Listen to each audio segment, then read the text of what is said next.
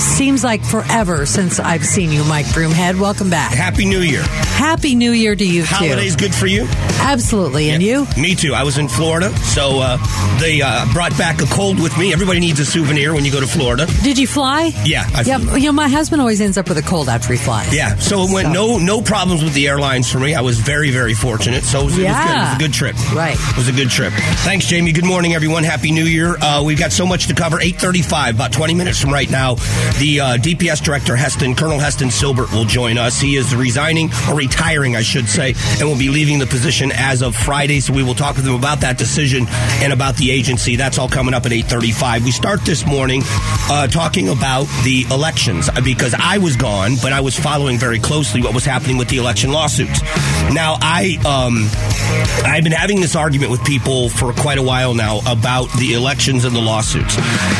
You are in two camps. There are not very many people that are engaged that don't have a major opinion on what's going on with the elections. Either you think that all of the election deniers should be never allowed to run for office again, and they're just horrible people that are wasting taxpayer dollars, or you're someone that firmly believes the election was stolen and that it's been robbed, and we've got to do something to save our republic by fixing our elections. And that seems to be the two battle camps that are out there. It's interesting to get a perspective. While I was gone, I was in Florida, where I grew up, and traveled across the state. My nephew plays high school basketball, and he had a tournament in Daytona, which is about a 4.5-hour drive from where I grew up. So we went to Daytona for the tournament for 3 days, and so I got to speak to a lot of different people. When they find out you're from Arizona, they all want to know what's going on. And the perspective is very unique from people that are on the outside compared to people on the inside. But what I've said all along, is that we have a system in place that includes the courtroom. And they are entitled, every one of those candidates are entitled to exhaust every measure in a courtroom to make sure things were done fairly. And so I had no problem. And when somebody says it's a waste of taxpayer money, I will tell you that when you have someone that there's an eyewitness to a crime, especially a violent crime, when you get caught with the gun in your hand and arrested at the crime scene, that defendant has every right to plead not guilty, has every right to an attorney, and has every right to a trial. Even though it's a foregone conclusion that that person is guilty. Is that a waste of taxpayer dollars? So I would say to you, our system is in place. I was glad they went to a courtroom, because you have to bring evidence into a courtroom. That's the issue. So come to court, bring your evidence with your lawsuits, and then stand by or live with the decisions that are made. And that's where the problem is if this is going to continue. If we are going to, I'm not saying they shouldn't exhaust all options. If that's what they want to do, they have an absolute right. Let's do it, and then let's move on. But when you start seeing things, so when a judge makes a decision against the lawsuits, did not find in favor, in this case, Carrie Lake, let's say, the Carrie Lake lawsuit in the accusations, did not find in her favor, said there was no evidence, said you have to come to court with evidence. It's not what you think you know, it's what you can prove. And this is, and said a lot of things in that way. You have to come to court with evidence. So when the decision came down from that judge to look on social media and then people attack the judge, well, if that judge had ruled in your favor, you'd have been thrilled. This is my biggest problem with this whole thing that's been going on. Now, I will tell you this. If I were Abe Hamadeh, if there's anyone in the history of Arizona elections that has a reason, he's one of them. There's a couple of others. He's one of them. But if you look back, there have been other people that have lost very, very close elections. And I'm not saying cheating happened. I'm saying there were very close elections. If you go back to one of the congressional races, one of the House races years ago, when Andy Biggs won the seat that was vacated by Matt Salmon in the primary, he beat Christine Jones. You may remember when she ran for governor in the primary as well. She lost in the primary to what would then become Governor Ducey. Christine Jones won or lost by a very, very, very slim margin in that district. And there was none of this that happened. And I'm sure she's got some pretty strong feelings of what happened or why it happened. And now you've got Abe Hamadeh. If there's one person that's got a reason to say, 2.5 million votes cast, and I lose by a couple of hundred, And then we're hearing about this discrepancy in Pinal County and how they counted them. So if you're in the camp that says everything with our elections is just fine, I think you're wrong. If you're in the camp that says elections are being stolen at a rapid pace in Arizona, I also disagree with you. So I'm getting hated by everybody. I'm not making anybody happy. But you can't look at the system and say there's nothing that can be fixed. If you're one of those people, you're not being rational. But now it's over. Look at Blake Masters. I mean, to the credit of Blake Masters. Blake Masters, in a very contentious race, he lost the race. He moved on. I don't know what his feelings are. I haven't talked to him. But it is interesting to me. And now you look what we're going to talk a lot this morning about the speaker's race and what's happening in D.C. If we don't move on from 2020 and 2022, and I say we because, as most of you know, I'm a registered Republican. If we don't move on and find a way to win in 2024, and here's the problem. If you say with the system as it is, you can't win because it's rigged, you are going to drive voters away from the polls. Period. End of story. That's how it goes. There are people out there that will not vote because they believe it's rigged. Why would you vote? Why go to the polls if it's already decided? Why waste your time? And so this is something we all have to wrestle with because we all want fair elections. Are there things that need to improve? Sure. Look what happened in Pinal County in the primary. Then they had, a 500 vote discrepancy in the general election. 500. Look at Maricopa County and the issues they had on Election Day with the voting machines. There's no doubt that things can be changed to make things more trustworthy and run more efficiently here in the state of Arizona and anywhere else in the country. But when the decisions have been made and Governor Hobbs has been sworn in, she is no longer governor-elect. She is the governor of the state of Arizona. And so that's what we have to deal with. And I'm saying this respectfully, we have to deal with for the next 4 years. If you're someone that believes that we should have a different governor in 4 years, then you have to work on a campaign that makes sure that happens. If you, I'll give you another one of my favorite examples, which is a sports analogy. I loved watching college football, the bowl games. I love college football.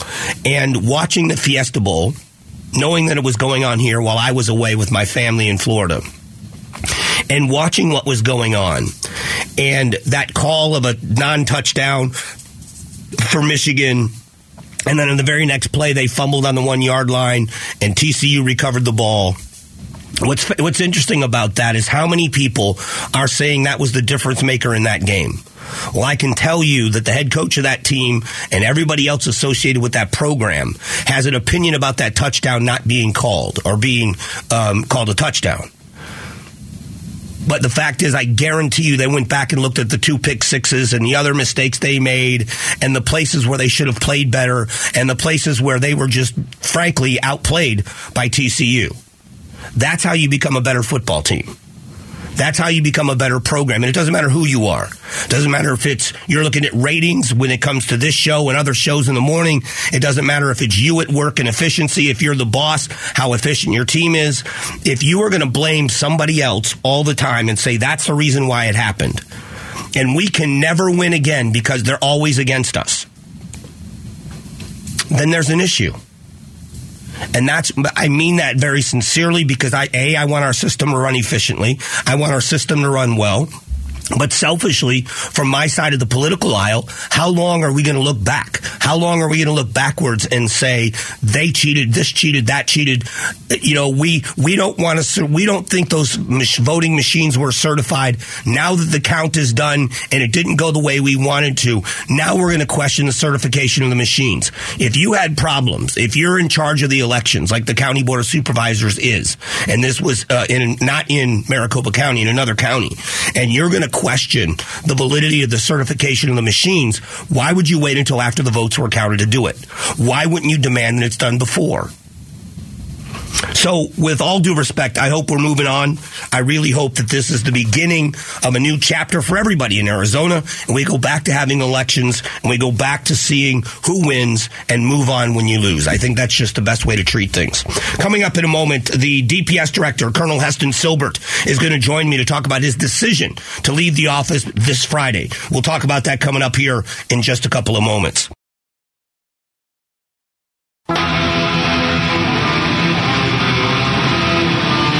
Strong values and strong opinions. The Mike Broomhead Show. KTAR News, 92.3 FM, and the KTAR News app. Hey, thanks so much for being here. Appreciate you spending some time. Happy New Year from the Mike Broomhead Show. Joining me right now is the DPS Director, Colonel Heston Silbert. Colonel Silbert, welcome back to the show. Colonel, are you there? All right, for some reason... I'm sorry, can you hear me? Yeah, I can hear you now. Yep, can hear you now. Okay, I'm sorry. Thanks a lot, Mike. Thank you for having me. A surprise to many people that you made the decision to retire from the agency. Can you kind of tell us what led up to that decision? Well, I've got to be candid. New governor was elected, and I think they wanted to go a different direction, and I understand and respect that process. I had a great opportunity with Governor Ducey, but Governor Hobbs came in, and I think they wanted to start a different team and build their team, and I think people need to understand and respect that as I do. You know, the men and women on the roads, I'm sure you know this better than most, the men and women that patrol the roads of the freeways, the highways of Arizona and keeping it safe in the DPS are kind of like ambassadors to the state of Arizona. And you work with a lot of great men and women behind the scenes, sworn and unsworn.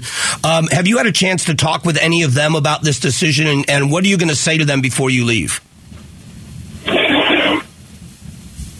Well, in these situations, things happen a little bit fast, and that's just the dynamic. So, this morning I'm actually writing a letter, but yesterday I did a video for the department, and in the video I just wanted to let them know how I felt about them. They're literally the most incredible people I've ever been around. I've been in law enforcement for 34 years, and I have to say this: Arizona law enforcement is unique. I say we're uniquely Arizona, and I think we're the best and the most professional the nation has to offer. And I think the men and women that I got to lead at the Arizona Department of Public Safety are the best of that.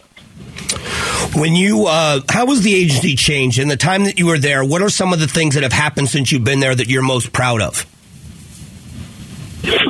Well, we went back to basics with training. We went back to a more challenging academy. We have the highest physical fitness standards. We never lowered our standards. So I would tell you there's been a pride instilled in the agency that transcends. We were just beginning to really do well with getting laterals, new hires and whatnot, where some other agencies are struggling. We were actually starting to do pretty well. And I think that speaks to the people at the agency being the professionals. The agency's grown. Since I've been there, we increased by 2 divisions. We now have the Major Incident Division, which will investigate officer-involved shootings throughout the state. And then we have the Commercial Vehicle Task Force. But the agency is made up of six large divisions, and they're just exceptional. You can go from rapid DNA to expediting the CCW process. People just at that agency, there is no barrier or wall that they will not knock down to provide exceptional service to the people in the state. And I think if you were to ask me what the biggest difference is, Mike, I think it's pride. I think pride has come back to the agency. Joining me is DPS Director Colonel Heston Silbert, talking about him leaving the agency soon. Are you going to have? What would you say to the incoming director? What would, after your time there? What advice or wisdom would you pass along to the next person taking that job? Well, I would tell them that you got to make tough, risky decisions. And I have a concern, quite frankly, in modern law enforcement right now that law enforcement leaders are shying away from that, or they take the easy road. The easy road is to immediately point a finger at the law enforcement officer and say, you did wrong. I think we've inverted accountability in society. We've inverted accountability with regard to obeying laws in our society, and we put it on the law enforcement officer, and at times given them an impossible task. So whoever's coming in, I'd ask them to have some courage and stand up and represent the men and women of the agency when they're making critical decisions at critical moments when quite frankly there's no background music or curtains. It's just the real thing. It's them alone in a dark, lonely corner of the state making a life or death decision. I'd ask them to stand behind their people and represent them. Moving forward, what's next for you? Any idea? Are you going to stay in law enforcement? Or are you moving out of law enforcement completely? I'm not sure, Mike. I got to tell you, I feel like the luckiest guy in the world, and I thank Governor Ducey and the staff that gave me the opportunity. I've told my guys this. I feel like some guy who signed a free agent contract in the NFL, and they let me stay on for several years, and I got a Super Bowl ring out of it.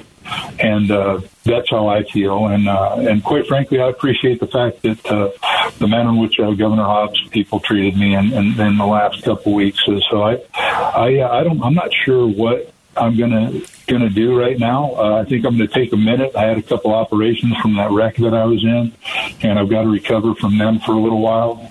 And I think after that, I'm just going to take a step back and see what's coming. I love law enforcement, but I think there's a whole lot of different things out there to explore about in life. How has law enforcement changed? You said you've been in law enforcement for 34 years. I'm sure you could have never imagined you would end up being the director of DPS here in Arizona when you started. But how is it as a profession? How has it changed in the time you've been in it?